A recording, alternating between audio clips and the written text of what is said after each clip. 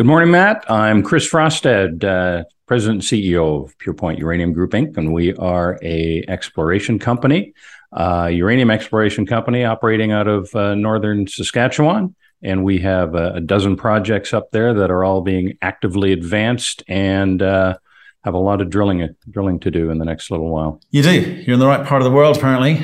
High grade everywhere. We're going to talk about some of that in a second. But first, I want to speak to you. Base shelf prospectus out today. Why now? What's it going to do for you? Well, we've actually been looking at this for a while. When the markets do get active, and particularly in this, in the uranium space, as we've seen even in the last week, you want to be able to take advantage of that when you can. And part of the approach in the last year or so is to get as much work done as we can while the money's available, and we want to make sure that money's coming in, at the most appropriate price and timing and whatnot. So by getting that base shelf up there, it allows us over the next couple of years to raise money, leaning on it, and it kind of removes the need for a 4-month hold. It removes the need to be an accredited investor, and it allows brokers and dealers to help us raise money much easier. So tell me about this. But again, for people looking in, perhaps don't understand, how money is raised in North America or Canada specifically. Why aren't more companies going for this mechanism? Why private placements? Why raising equity in the market? Why ATMs? Well, it's not a quick hit. So I mean, the way it operates in Canada under the securities rules is that you cannot issue shares to the public unless you put together a prospectus. That's the overriding rule. Now, because in the resource industry, we're raising money every hour and a half, that would get to be a little bit onerous. So we typically would operate under an exemption that allows us to issue shares, but only to an accredited investor who has ticked all the boxes of being have the experience and financial knowledge to manage that risk, and it places a 4-month hold on that stock. So it's all the way that they protect the investor outside of a prospectus. The base shelf is another mechanism kind of up from that, where again, if we were to raise money, we already have a prospectus sitting there, and we do it once. And any private placements we do moving forward would reference that prospectus for the next little while. So it means that we can sell to the retail. It can be sold directly to retail, and it just opens up the market and the flexibility we have. Okay, but what are your plans for the money? Because why don't we get onto the high grading stuff? Well, we haven't, and to quickly answer that question, we don't. We're not raising money tomorrow necessarily, right? This is just in place for us over the next few years to make sure that when we do make that call, we'll have that available to us. Right. It'll be available to you, and I guess we need to work towards what end? Okay, so obviously you've got your kind of, and I don't want to talk about them today in terms of the Cameco Orano JVs going on. Maybe we'll touch upon them at the end. I want to focus on what you've been doing, because I note things like your neighbors, ISO Energy. Some nice headlines coming out there. That's got to be encouraging for you, but you've got to do some work first to be able to do something similar, don't you? That's right. And I think, the fact that we have a large pipeline, as I mentioned, we've got 12 projects, and, we want to make sure that we're moving them all along properly, that we're prioritizing them properly, making them available, even if we take on partners and such, that they're all ready to advance in that way. And so as we're in a period of availability of capital to move these things aggressively, we want to make sure that we're doing that and able to work all the projects that we need to do. So when ISO Energy next door to us up at Turner Lake all of a sudden comes up with a 50 million pound resource at 35%, which is unheard of on a piece of property that Cameco worked for years, right on our doorstep, it's very encouraging to know that, again, this, these deposits can and will be all over the place and will take on many different shapes and forms. I mean, just talk about that. I mean, talk about, you say it's exceptional, but I mean, truly exceptional grading there. I mean, put it in context for us in terms of how good that is when you compare it to things like, say, NextGen or someone else. It's the highest grade deposit ever, probably right now. And it's just shy of 50 million pounds at, I think it's 34.5%. So if let's compare that, say, to NextGen. So NextGen's resource is 250 million pounds, so 5 times as much, but it's at 3.1%. So the actual space and size, like if you just took 50 million pounds of NextGen's deposit, ISO's is 1/12 the size because it's such a high grade, which makes it even harder to find. These things are not. You're talking about 1/12 the size amount of ore that you're needing to move. Is that what you're saying? Right, the amount of rock you have to move to get it out. So when you start trying to drill off a deposit, they're drilling off something this big. NextGen's been drilling, had to do a lot more drilling to come up with the deposit that they wanted to come up with. So it's extraordinary. So it's obviously cheaper to drill out to find that. It's going to be cheaper to actually extract it, so that the margins are going to be exceptional. So that's why I said it's harder to find. It's harder to find. But I'm trying to work out what does that do to your thinking when you've got to kind of you always have this portfolio approach. You've got the JV partners off on the side which will come to you. Does it change the order of play for you, or is it business as usual? To some degree, it certainly has to, right? And again, I've said this before. We're not just reprioritizing within a project. We're reprioritizing within projects. So in September, earlier this year, when we drilled at Red Willow and we ran into this like close to a mile of uranium, all of a sudden it became a priority. And so we were planning on drilling Turner Lake in September, but we said, okay, wait a minute, we better get back and do a little more work at Red Willow. Then all of a sudden ISO comes up with this monster. Well, okay, maybe we better figure out how to do both. Yeah. and so that's happening. So yeah, it definitely affects us what goes on next door. Right. But what you don't want to be accused of is, flitting and jumping around from piece to piece. No. So this is based on data, positive data, not a case of it ain't working here, we need to jump somewhere else. So right. Okay. So when you go and talk to the market, about whether about base shelf prospectus or not, do you feel the reception is going to be better as a result of this, or is that just back to neurology and what it means is, we've got all the funds we need to for this year and for all the drilling we're talking about in September. We can get out there and drill Red Willow, and again, it's more than even just the money. It's have you got the drill crew lined up and how are they going to be there, and the helicopter lined up, etc. So absolutely, we can get out there and we can do those projects and get them drilled, and then based on what we see, I can't tell you what we're going to do in January because we have to see what comes out of the ground in September and October, and then see what's going to happen out at out at Hook Lake this coming year as well. So I can't sit back and tell you what I'm going to do for the next 5 years because this is exploration, and we have to go where the indicators lead us. And when most of the holes in the basin that are drilled come up with that much uranium, let alone a sniff, you really do have to follow up on everything because you never know when you're going to run into, another hurricane zone. Right. So, but how do you play this, right? So you're 30 million market cap, right? So share price roughly where it is when I spoke to you last.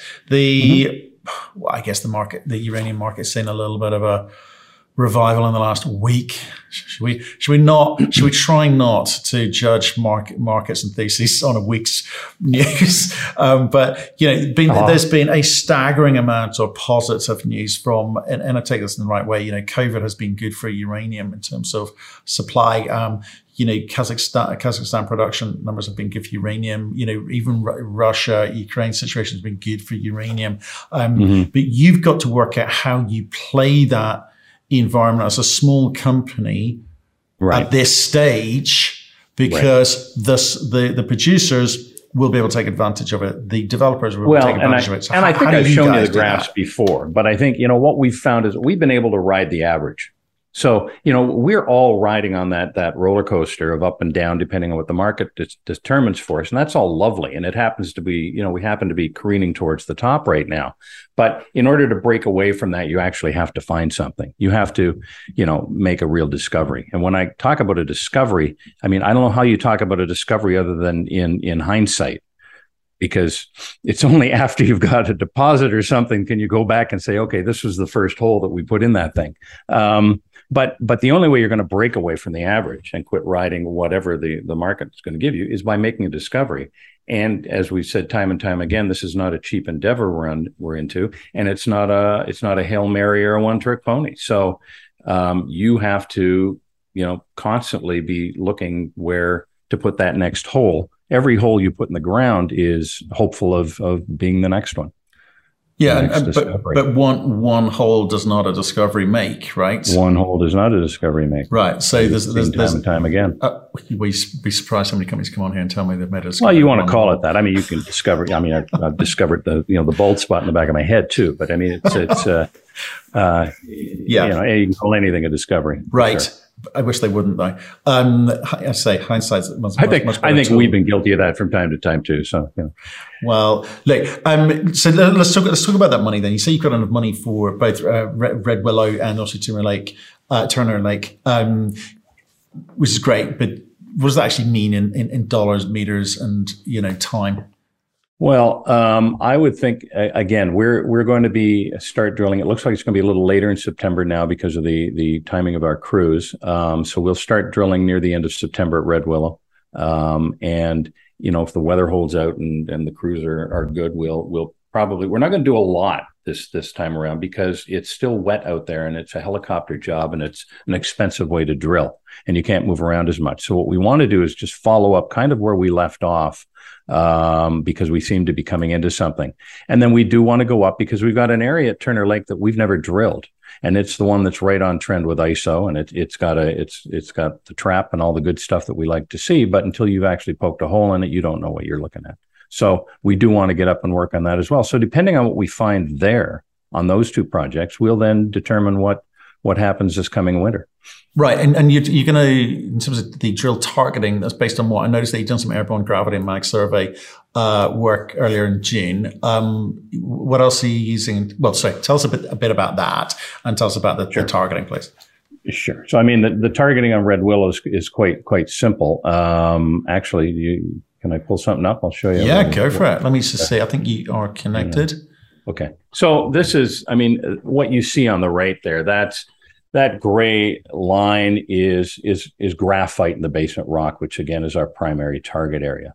And when we started drilling at Red Willow last winter, we were starting down here in this heel where we had picked up a sizable lens of uranium. And so we started chasing that to the north, and we went out about 50 meters because these deposits usually aren't much bigger than 100 meters in width. And we hit the same thing again. And so we did a bit of a Hail Mary and we moved out 300 meters to see what it looked like on the other side. And we hit the same thing again, and then 300 meters and then 300 meters. So we've been following this what turns into a consistent trail of uranium. And I'm not suggesting for a minute that you would mind what we're drilling into. But there's obviously been quite a sizable mineralization event across this region, and we're looking for where the deposit might would have formed itself. And we've got about another 1.5 kilometers to the north of this thing where we last left off, another 1 kilometer to the south. So we want to go up here where we left off. There's another 300 meters out. We were starting to run into the alteration and the structure that we like to see, and just see where that's going to take us. And from that, we'll sort of plan out our next program. As far as Turner Lake goes, I mean, it's this is it here. And what are the red lines? Sorry, what are the red lines? So the red lines, again, this is graphite in the basement rock. Oh, okay. And so it's the first indicator you go looking for when you're looking for uranium up there, and it's an easy thing to identify through geophysics. And it's along this western edge. You see this big S-shaped. It's a granitic dome in the center here, and you can see all those red lines all wrap around it. like somebody stuck their hand in the middle of it and gave it a twist. And it's along this western edge that a lot of these things have been found. The Laroque here, which is Cameco's, was 30% over 7 meters. And then up here we've got ISO's hurricane zone, but it continues right along to the north of our project here. And there's been other uranium found around the area. So we do want to get up here to the north and test that, the continuation of that corridor, mainly stemming from a seismic line that SMDC, which is now Cameco, did back in 1985. And there's this significant fault right where it crosses our conductor there. And that's kind of what we want to test, because it's a similar setting as you would have seen at Key Lake or MacArthur. Or it's not an unfamiliar setting for deposits. So we want to get up there and see what's going on up there. So that's the drilling we want to do this fall. And it's based on what we see out of that, we will then determine what we want to do in the winter. And we talked about flow through financing before and how that works for us. And so we want to. There's a timing element of it. You can't over raise, but we do want to see what our needs will be and determine what that will be and raise accordingly. And again, back to the base shelf prospectus, that will allow us to hopefully do that in short order and at a appropriate pricing level. The other work we've been doing all summer since we last spoke is really a lot of geophysics, airborne geophysics over a number of the projects, and the objective there was really to get them to a drill ready state. Right, we want all of these things ready to take a drill, be it for taking on partners or drilling them ourselves. And so these three projects, well, all of these projects to the south were flown this summer. We're just waiting back on the results of that, and up here to the north, it's pretty much done. But a lot of the interpretation work isn't done. And then, of course, we were doing geophysical work over Hook Lake this summer as well, in anticipation of getting back out there with a drill. See, there's. When I look at this space at the moment, it's been a fun ride for the last 3-4 years, or quite frankly 10 years since I've been involved with it. But the first 8 weren't fun. No. Well, it's fun as an observer, because it was so dynamic in terms of the geopolitics of it all. But right now, I'm looking at the market starting to behave, or the beginnings of how it started to behave last cycle, where it just got a little bit crazy.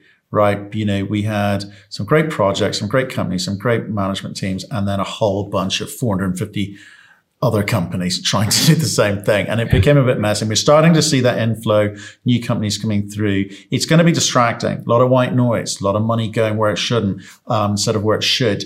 We've also seen a lot of M&A happen recently. Obviously, the big one recently is UEC, UEX. And Denison involved for a little bit of that conversation, but that seems to be the way this is going, and I can name others where M&A is starting to happen, new entrants starting to happen. Mm-hmm. What's the best way for you as a management team, for your shareholders, to take advantage of the current emerging scene in uranium again? Because it's starting to get a little bit hot. I don't want to sound like one of those sort of social media pumpers here, but it's starting to catch the eye. So how do you play it? Right. Well, once we know that the news media is picking it up a lot now, so people are paying a little more attention to it. They're understanding it more. It certainly has the green benefit these days, whereby it's now a solution, and that's really taken off. And so, I think more than anything, it helps to educate the market on nuclear in general, and then it always comes back to where's the uranium. And and that's when it starts to get a little bit messy. From our perspective, we can float along here all day with the market, but things are not going to change until we make a discovery. And and we know the way you do that is you have to drill. You have to drill a lot. You have to follow up on things, and it's not a Hail Mary. And, I tell you, the ISO was doing a lot of drilling on a lot of projects before they hit hurricane. and and that's the approach we're taking. So we want to make sure that while this period of awareness is out there, and the money is available, because people are interested at this point in time, that we maximize our use of that money to truly differentiate ourselves through a discovery. Otherwise, what are you here for? Okay. Fair enough. Okay, so there's basically Red Willow, Turner Lake. There's a full winter drill program. You'll know more. You make some decisions at the point you understand what it is that the drilling has told you, right? And money wise, a bit of flow through at end of would you say it would be end of year? Or was that usually typically the new year? Typically, we would be raising flow through by the end of the year, but right, okay. It seems to be available throughout the year these days, more so than one would think. It does, doesn't it? Gone is another metric of mine. Damn it! Right, people aren't going away in May anymore. What happened to that? I know, man. We have to come up with a whole bunch of other euphemisms. And phrases of our own. Let's go back to Cameco and Orano with what they're up to, because obviously it's just they've got their own pace, they've got their own agenda. Doesn't necessarily going to suit you all of the time, but when it does go, it's quite useful. So what are they doing? Well, I think that what we saw during the last down cycle certainly was we were witness to the pain they were suffering along with us. I mean, it's not like all the little juniors that got blown up were the only ones devastated here, but they've had a rough go of it, and we've seen a lot of their exploration budget and dollars vaporize over the last 10 years. So, from our perspective, where they were only putting, they were being very, very precise as to where money was going and how it was affecting their budgets. I think, I hope, and again, we haven't had the conversation with them yet for this year, for this coming year. They've got our proposals. We're waiting for some of the data to come back in on the work that we just did. But over the next couple of months, we'll get a budget out of them and see how much work we'll be able to do in January. But, we certainly get a sense that things are a lot better over there as well. I mean, they reduced themselves a few times over the last 10 years, and drastically so. And now, there's more money available for them to ramp things back up again and get things going. So I don't have a quick answer for you because we don't talk every day with them, but we will know over the next month or two as we make these proposals for the new year. I mean, we're proposing I think $1.92 million. Maybe a month and a half's worth of drilling in this coming winter, which we think is a reasonable amount to start testing that. We're over in a new corridor now that we're testing. I think I spoke about that last time. And again, they like to pace us, and they like us to do a little work and then really digest it well before we go out and gather more data. So we'll see how that moves along. Okay, so if I look at the share charts for uranium companies, it broadly follows what's happening with regards to spot market typically, and what Sput's doing typically. There was those little bumps. Everyone's following that same pattern. But for you, again, as a small exploration company with a portfolio approach stuff, and you've got your JV partners, you've got to have a view on what the market's going to do. And I'm gonna ask you, because everyone's got an opinion, and I don't know who's going to be right at the end of all of this, but given okay, most recently we've had the Japanese announcements all across Europe about nuclear taxonomy. It's a green energy, as you've mentioned in there. We've had Kazakhstan, we've had all sorts of supply constraint issues. Everyone's feeling good, but it seems to work on a different set of rules. So what's your take on the rest of this year, next, timing, and how it affects you?